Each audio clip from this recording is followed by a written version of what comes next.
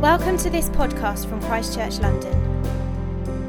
For more information and resources, please go to christchurchlondon.org. Let me just start with a couple of things. Firstly, the South Service, where I've been this morning, send their love and greetings. They were all in fine fettle and good shape, and they wanted to just remind you that they love you and say hi, so that I have now done.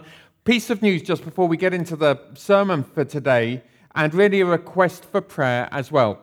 Let me introduce it like this. We often talk, as a church, of working for the cultural, social, and spiritual renewal of our communities and of the city. And I guess every church worth their salt works for spiritual renewal. They do Alpha, Christianity Explored, help people grow in the spiritual life. Very, very important. Most churches are working for the social renewal of their communities. Our friend Matt Bird at the Cinnamon Network estimates that the church and other faith communities save the taxpayer £3 billion a year through our food banks and our debt advice and our street pastors, all the other fantastic things that the church does. But how about cultural renewal? How do we find help and assistance in terms of making this world a better place in all its fullness, in every industry, in every aspect, and consequently start to shape the thinking of the people that live in our communities and world?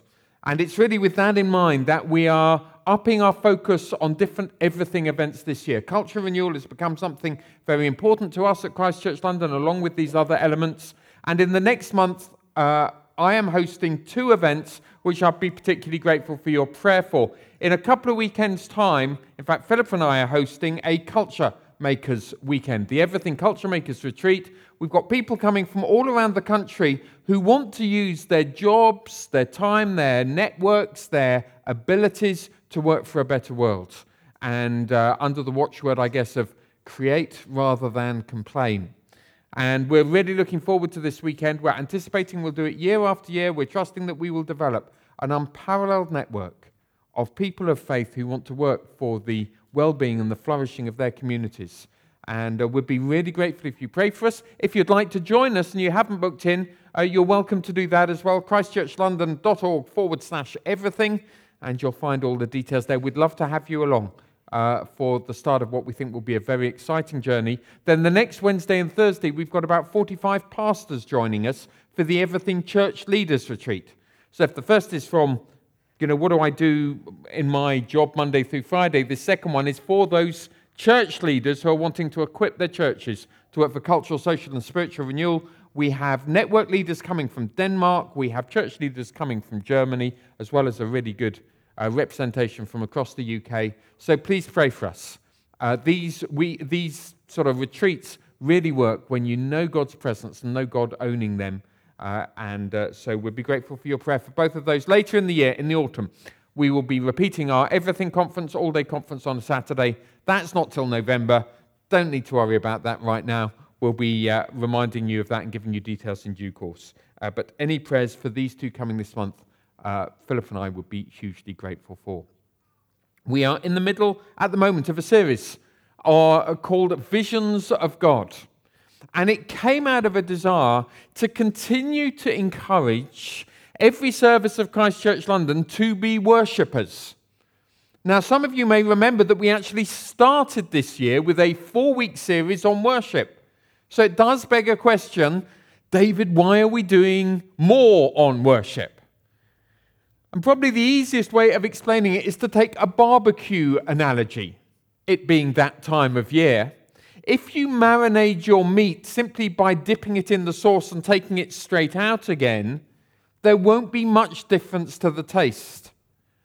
But if you put it in the sauce and you leave it for 24 hours, you've got it in the fridge and it's soaking away, then every mouthful and every taste is shaped by that marinade. Now, to become worshippers and to maintain that posture and focus on worship does require a similar sort of thing. In my experience, it doesn't come out of one day or even out of one series, but it comes out of regular reminders I was party to a conversation recently that went like this. Two people talking. One of them said, in my church, I've really struggled with the worship recently. Their fellow attender of the same church said, I would never have guessed that. Whenever I look over to where you sit, you're always worshipping. Response from the first one, that is what I think is a disciple. I just decide to worship whatever else is going on around me. And I remember thinking at the time, wow, what a fantastic heart. What a fantastic, where did that start? How did that get into that person's heart? Is that your heart? Is that our hearts as a church? Whatever's going on, wherever we are, we understand, number one priority, worship God. And that is why we wanted to take a different perspective this time, but come back to that same subject matter, that same emphasis of our worship. And we thought we would do it through different people's spiritual experiences or encounters with God through the Scriptures. A few weeks ago, Andy kicked the series off by looking at Daniel chapter 7. Last week, Liam spoke on Ezekiel. This week, we're looking at Isaiah. If you're familiar with those passages, they are pretty unusual experiences, or one might even say pretty strange experiences. So just before we look at Isaiah's experience today, let me just ask a question, because some of you might be thinking, what should we do with these experiences? Are they really just a result of an over-fertile imagination? Or too much cheese the night before? Or are they something more authentic? And one of the reasons I want to ask that question is because they're not just relevant to 3,000 years ago. They're relevant to today. For it's my conviction those experiences still happen today. So let me just make a couple of comments about them. Firstly, these experiences, these intense, often deep spiritual experiences lead to lives being transformed. Ezekiel chapter 1, that experience he had led to a whole ministry, a whole book of the Bible. The chapter we'll look at today is one chapter of another 65 that Isaiah penned. These experiences were not just a momentary thing, but they led themselves to a changed life as a result. Interesting. Wonder whether, in fact, I'm quite sure that if we had time to talk across this room here, we'd have others here who would say, I had an experience that changed my life too. Second thing we should bear in mind about them is that they each resulted in worship. That, by the way, is a great test. If you're ever wondering, is something really genuine or not, always ask, does it glorify God or does it glorify the individual? If it glorifies God, that is a great pointer that this is a genuine, God-given experience. This one we'll see in just a moment. Isaiah immediately starts worshipping. Clue. Probably from God.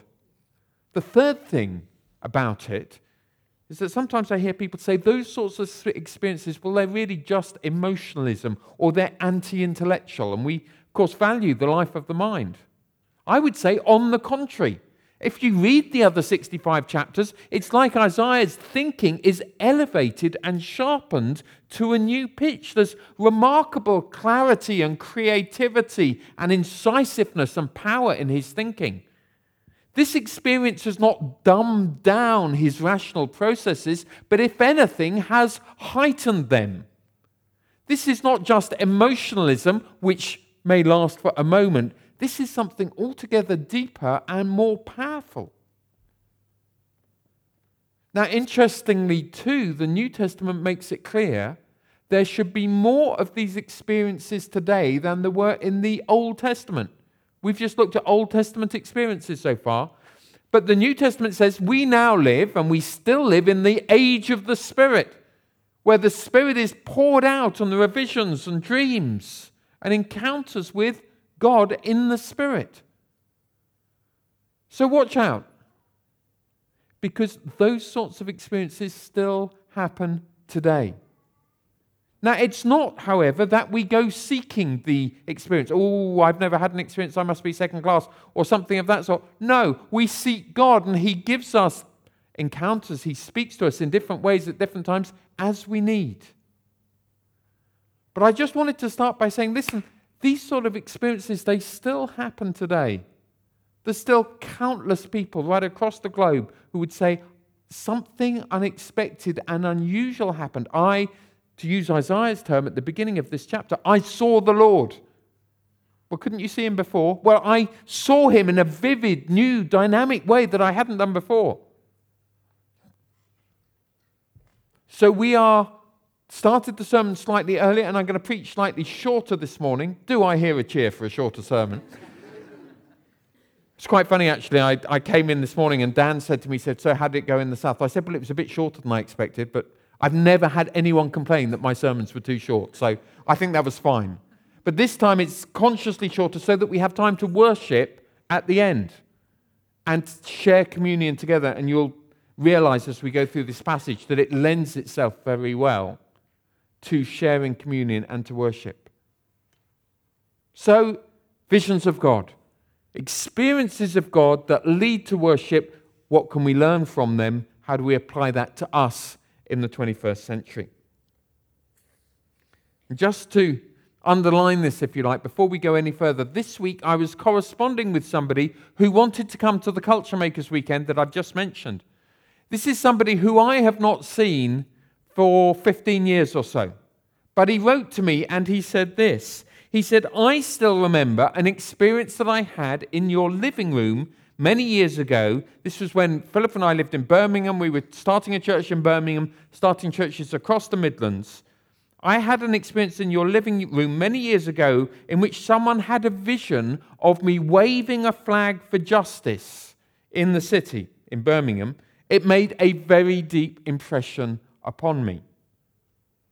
15 years later, he says, I am in senior leadership role in a law firm whose mission is uniquely to improve, or it's an unusual mission statement. You see what I mean? The mission statement is to improve lives, community, and society. Hooray that we have law firms that do that. I know God has placed me here, and that powerful experience all those years ago is being fulfilled. So from time to time, we have life-altering experiences, positive ones, from the Lord that shape us for the next stages of our life. It's interesting here that actually the very first words that Isaiah writes in this chapter is in the year that King Isaiah died. Why does he say that? Because what he's wanting to say is, I have an altogether otherworldly experience, but it is located in the reality of history. We all know, he would have said to his audience, we all remember when King Uzziah died. It was that year. This otherworldly experience happened in this year and affected my and our history together as a result. So those experiences shouldn't be otherworldly, or if they are otherworldly, they should then affect the material, everyday world in which we stand and live and have our being. Okay, with that all said by way of introduction, or probably about 3 introductions there, let's have a look at the passage for a few minutes, and then we're going to worship and take communion together. And the first thing that happens here that becomes clear is God is to be worshipped. Isaiah says, in the year that King Uzziah died, I saw the Lord, and he describes him in 3 ways. He says he is high and exalted. He's seated on a throne, and his train fills the temple. And in that ancient hierarchical society that Isaiah lived in, to liken God to a king in that way was to also say he's to be worshipped and he's to be praised. And there is nobody else like him and no one else to be praised in the same way. I've been thinking about this a bit recently. I've been thinking about, and we've often say that we're made to be worshippers, but God is the only thing to be worshipped that makes us, fulfills us, that makes us the people we should be. And I was reminded of this when I went to a conference and hear a talk in the Royal Albert Hall recently. Brian Stevenson was speaking. Some of you may know him. He was a a new name to me, but I know some of you know him. He's a lawyer who's given his life to working in the criminal justice system in the States and some of the abuses that are present within that, and particularly with those on death row. And he tells a packed Royal Albert Hall his story, how he was led that way, and it became evident that he was quite a guy. He was full of compassion. He'd taken risks with his career. He could easily have done corporate law for some big institutions, which would have paid him many multiples more than going to the most needy in society. But that's where he went, spend his life in prison. He said, I've had a long and illustrious prison career, he said. And he really was incredibly impressive. And you could tell everyone is on the edge of their seats listening. When he finishes as one, everyone stands. It's not one of those ones where people start at the front and everyone behind feels obliged to stand as well. This is just boom. And it is the longest standing ovation that I have ever seen in my life. And I'm some way up and I'm looking down and I can spot an Oscar-nominated actress. And she is on her feet and she is cheering and saying, yes. And then I also spotted a musician who fills stadiums around the world. And he was on his feet. And he was cheering. And a number of thoughts. I'm in it for a while. I'm applauding with the rest of them. And then after a while, I sort of dial out and sort of look at the whole thing. And here's some thoughts that I had. The first thought I had was we are made to pick out greatness and applaud it. If you like, we're made to worship. I mean, it was just this instinctive thing. He was so fantastic that no one had to be told that it would be polite to applaud now. It was just a spontaneous, yes! How much more for the one who is high and lifted up, seated on a throne, and whose robe fills the temple? That's what we're made to do. We're meant to be like that. Sometimes people say, oh, well, you don't worship God. That will reduce your autonomy as a human being. It will make you less human. Rubbish. It actually makes you who you are. You're born to worship. And that's the first thing. I'm watching them, watching everyone, watching sort of myself as well, if you can do that. And I'm just thinking, we are made to adore. Made to adore. Then I get a second thought. And I think, we are made to adore, but I wonder what Brian and his wife and his children make of all this. Applause. I mean, I suspect his children, while like, Dad's great, would have also been like, he is only a man. We know. We live with him. And I'm sure he'd have been the first to say the same thing. In other words, great story, amazing role that he's playing. He has to be, because we all are, he's flawed. So my second thought was that if this worship goes on, it puts us in a dangerous position. Because one day we could get let down. And so my first thought is, we're made to worship. My second thought is, yes, but it's not safe to worship other men. That's dangerous business. And we only need to look around this world and the disappointment over superstars to know it's just bad practice. Don't do it. Worship God rather than anyone else. So Isaiah sees God and it's like this call, wow, high, exalted, train fills the worship him. People, in a few minutes, worship him. Worship him in your heart. Don't listen to me. Worship him right now. That's what we're made to do. And as Isaiah sees the Lord high and lifted up, he then also becomes aware that the whole of heaven is already worshipping. We're told the seraphs are crying, holy, holy, holy. It's the only time in the Old Testament where that description is used 3 times. When it's used twice, it's like that's very. He's very holy. Holy, holy, holy is like very, very holy. It's like super superlative. I mean, he is the tops. Holy, and the seraphs, the heavenly creatures, are crying. Reminded of John in Revelation when he says, "Worthy is the Lamb."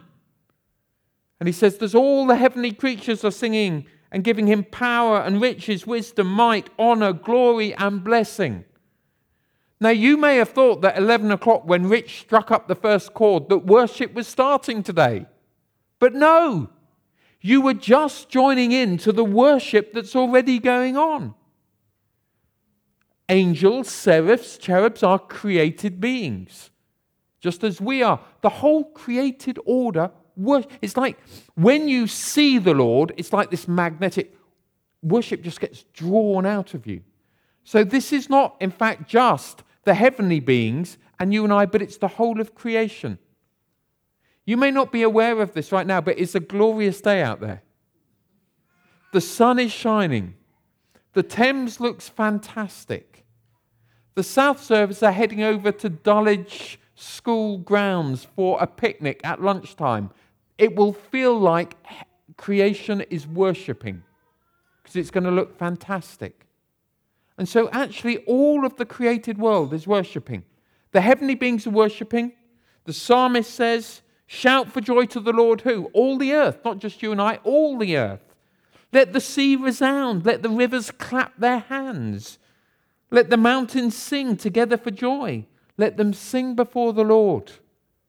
So as we come to worship, he who it's safe to worship, he who will never let us down, never abuse us, never surprise us in a poor way, only with, wow, he's more and more and more than I imagined he could be. So we worship him, and then we find we're caught up with the whole of the created order. The created angelic beings, the trees, every part of creation, and humanity itself. And so we come to worship. So come on, Christchurch. But not just today. The goal of this series is not just to have good worship after an inspiring sermon, if it happens to be that. The goal is that something gets set in men and women's hearts that says, for the rest of my life, wherever I am, I'm a worshipper first and foremost. That's what I do. Everything else falls into place as a result. So we are worshippers. Isaiah sees God. He's great and to be worshipped. The second and interesting thing that happens to Isaiah is that he, as he's worshipping, the worship has a deep effect on him. A deep effect. He comes out, in fact, genuinely changed. So he's worshipping, he sees God, and then he shouts, woe is me, I am ruined. Now, that language sounds a bit sort of Dickensian now. It's not the sort of thing, I wouldn't say to Andy afterwards, Andy, hi, how are you? And he would say, David, I'm ruined. It's just not language that we use now.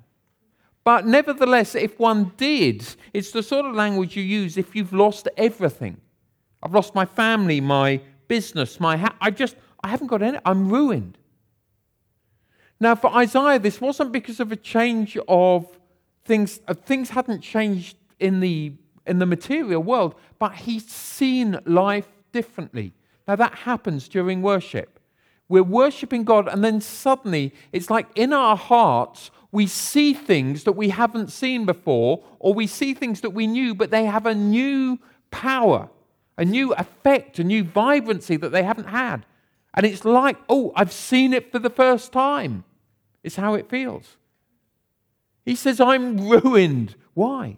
He says, I'm a man of unclean lips. What's he talking? It's not that he didn't have a shower this morning. He's saying that what I believe in my heart and what I say with my mouth aren't always the same thing. That there's a gap between my convictions and my actions. That there's a lack of integratedness in who I am, between my values, what I believe, and how I act. In other words, there's a lack of integrity. And he suddenly sees it. And we've probably all had this experience on occasion. I know I've got a weakness here. I know. And then another time, oh my word. I see it. And this is Isaiah here. He sees his lack. And of course, it's not just a lack for the individual. He says, and I'm amongst a people of unclean lips. Now, if there's any shortfalling in our world right now, I would suggest it's integrity. Why is it that the great majority of us here, possibly none of us, listen to a politician and immediately believe what they say? There's an inbuilt sense of, or a journalist, you read an article, is that really the case? Is this fake news? I was watching a sporting event the other day, and it was going totally the way you wouldn't have expected it to. I mean, the bookies were going to lose some money here. And I was watching it, and I was absolutely gripped. This shouldn't be happening. How's this happening? Someone else comes in and says, it must be rigged. I thought, no, you are totally spoiling this for me. But at the same time, I couldn't get it out of my mind because of all the sporting scandals we've had. And you see how a bit of lack of integrity, unclean lips, speaking one way, believing something else, affects everything over time. I want to suggest, or I think you'll all agree, that there is this deep sense of dis-ease in our world right now, isn't there? This deep sense something's not right. I was in the car the other day listening to someone being interviewed. It was Peter Hook, who some of you will remember Joy Division or New Order, the New Wave bands. Well, he was co-founder of that with Ian Curtis. And he was saying that one of the worst experiences of his life was when his daughter called him from the Ariana Grande concert at Manchester just after the bomb had gone off. He said it was a terrifying moment, although his daughter was safe. He said it had a profound effect on me. He said it had a profound effect on my daughter. My daughter, this whole last year, because of course we've just had the anniversary, this whole last year, he said, she's not wanted to go out. In fact, he said, we took her to San Diego just before the anniversary so she wouldn't be caught up in any of the news about it. And he said, we got to San Diego and 2 days later there was a high school shooting just down the road. And he said this on 5 Live. He said, someone really needs to come up with a way of solving the world's problems because we are in a pretty bad way. And of course, we are, and much of it, not all of it, there's many different aspects, but one of it is people of unclean lips. Isaiah said, I am, but he also said, we are. Both of those. So what's the way out? Is there any hope? Is there any solution? Well, I want to suggest that the way that Isaiah acts is a textbook of how you and I should be in those moments where we're aware of our weaknesses, where we know our shortcomings and we know we need to do something about it. And the first thing is he just says, I'm a man of unclean lips. In other words, I'm responsible. He doesn't shift the blame at all. I don't know about you, but I meet lots of people, including at times myself, who like to shift the blame to others. I'm very struck by how difficult at times it is to say, I'm sorry. Because the implication of I'm sorry is I was at fault in the first place. But actually that statement, I am responsible, is one of the most powerful tools for personal change that the Bible gives us. You can't change until you first say, I've got a problem. It's part of what Steps does, that wonderful course that so many of us have benefited from, is early on in the course we say, whatever else is going on, however many other conduits and reasons there might be for my actions, I'm responsible. You read the New Testament, that makes that point over and over and over again. And Isaiah, without reading the New Testament, had got there. I'm a man of unclean lips. Now, probably there were others who were a lot worse than he, so he could have easily said, well, it's my fault, but you should see them over there. But he doesn't. He says, me. No casting blame on others. No excusing by the depth or the other forces about him. Simply, I am responsible. Because when you say you're responsible, when you do what only you can do, for only you can say that in a heartfelt way, I'm responsible, then God will do what only He can do. And what God does, we're told in this passage, or the pictures of the seraph, and it says the seraph takes a burning coal from the altar. What's the altar? The altar burns 24/7 in the temple, showing the white-hot love of God to remove sin. And the seraph picks a coal from that altar and goes to Isaiah and touches his lips and says, "You are made clean. You are pure."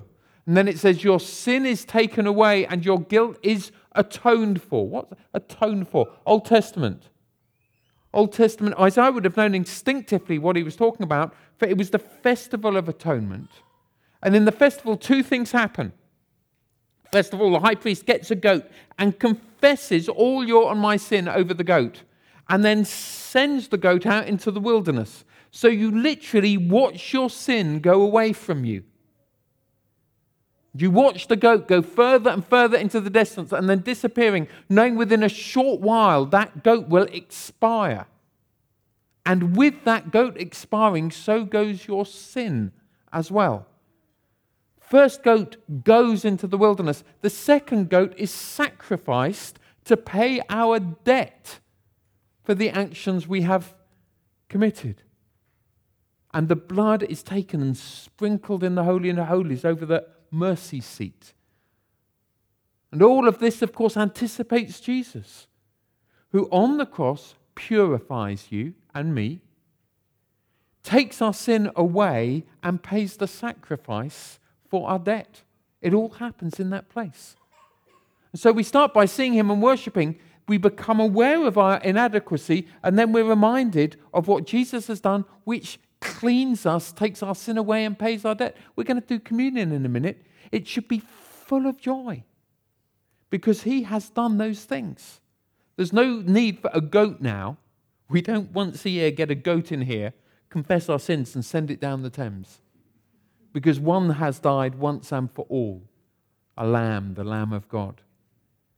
We don't need to sacrifice animals, for he has paid. He has sacrificed once and for all. We get to eat the bread and drink the wine in a moment as it gives us life.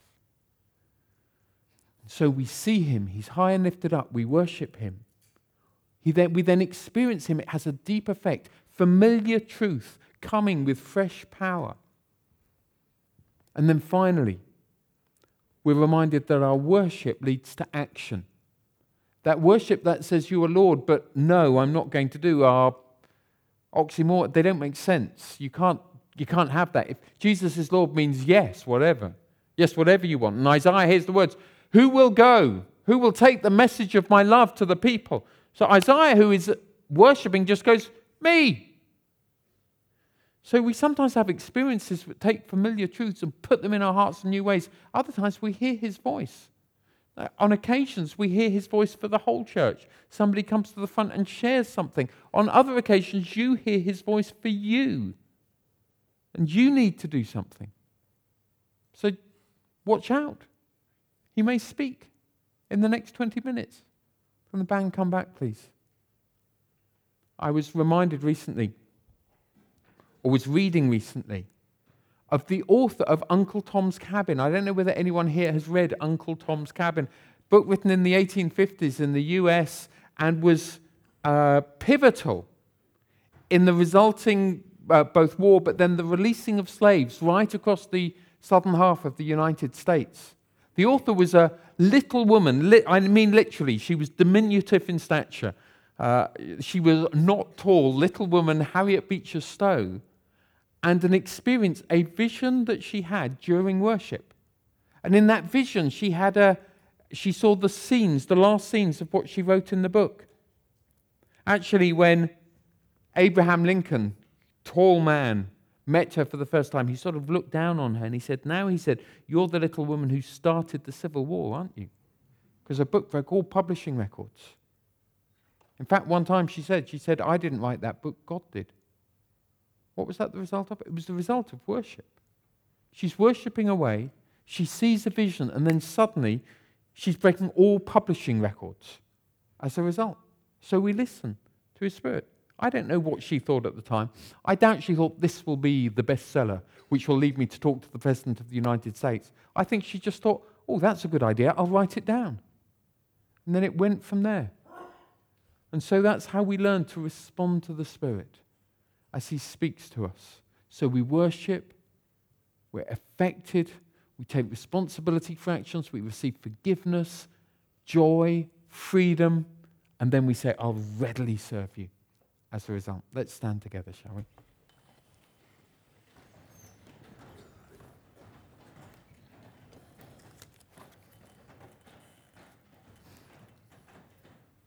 Just before I pray, just to say that during this next song, the bread and the wine are going to come around, and we'd like to invite you, whether you're a believer or simply this is a time where you want to take another step towards the Lord.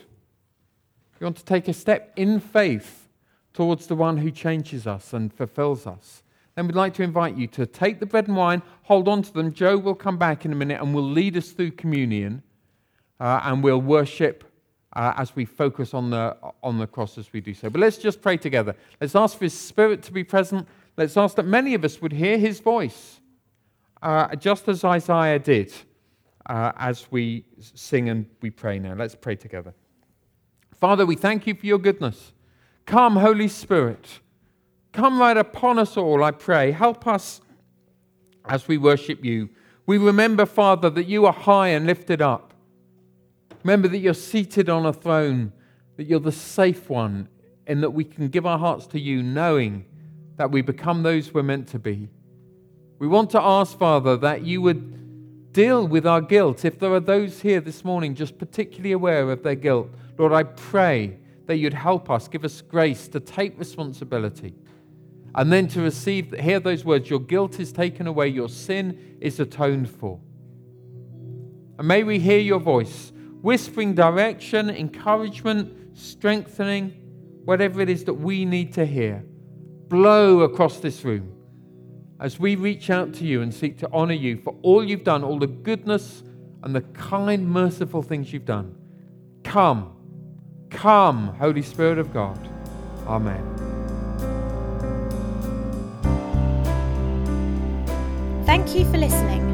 For more information or for further podcasts and downloads, please visit christchurchlondon.org. Mystery lashes on as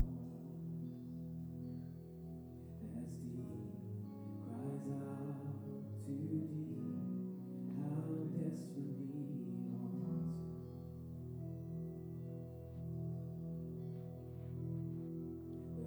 wants the things of earth stand next to you like a candle to the sun.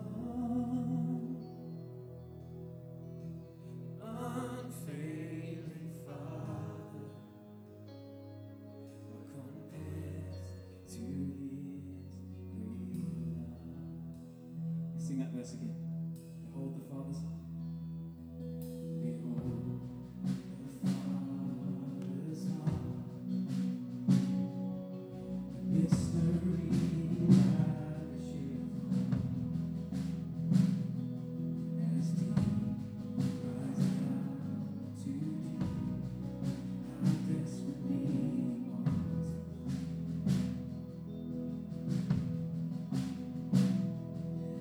things on earth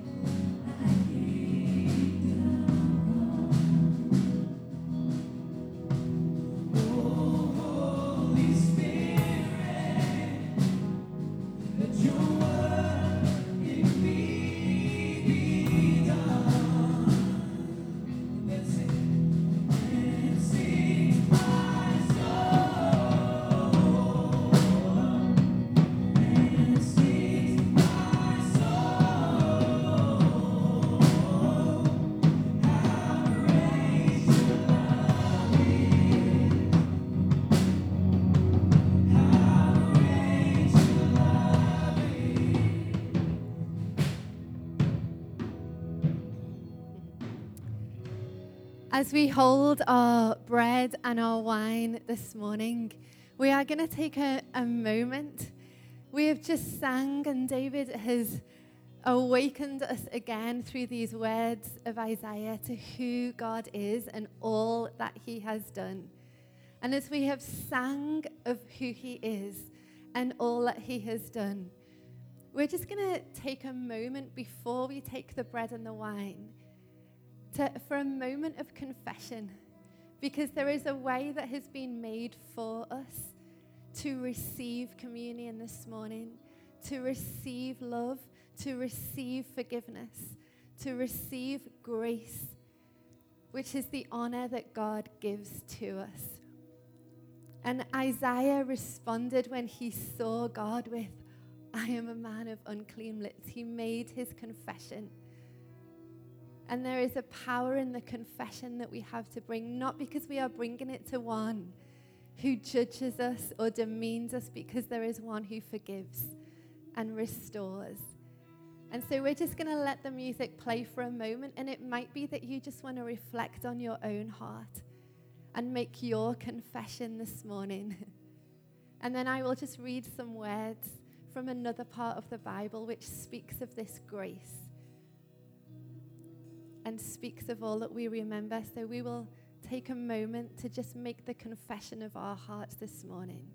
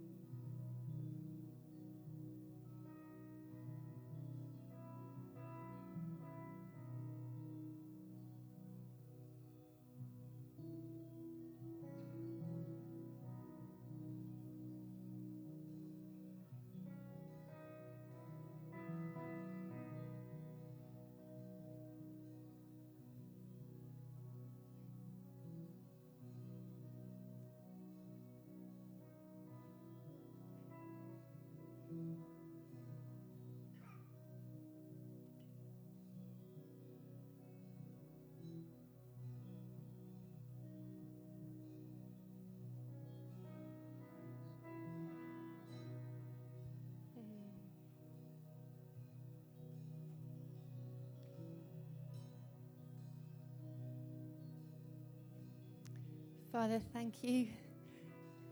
Doesn't seem to do justice to what we have read this morning. As we make our confession to you, we say thank you because it's the word that we have to remember again all that Jesus has done, how he came to earth and died and came back to life, that we can live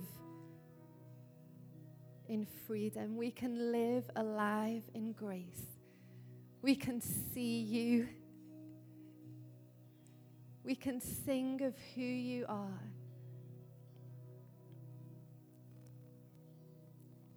We thank you that as we receive grace this morning, as we receive communion, thank you that we are the visible display of the infinite, limitless riches of your grace and your kindness, which were showered upon us in Jesus Christ. It's only through this wonderful grace that we are able to believe you. Nothing we can do could ever earn this grace, this salvation. It is your gracious gift, so that none of us will ever be able to boast, for salvation is never a reward for good works or human striving. We have become your poetry, a recreated people that will fulfill the destiny that you have for each of us, for we are joined to Jesus, the Anointed One. Amen.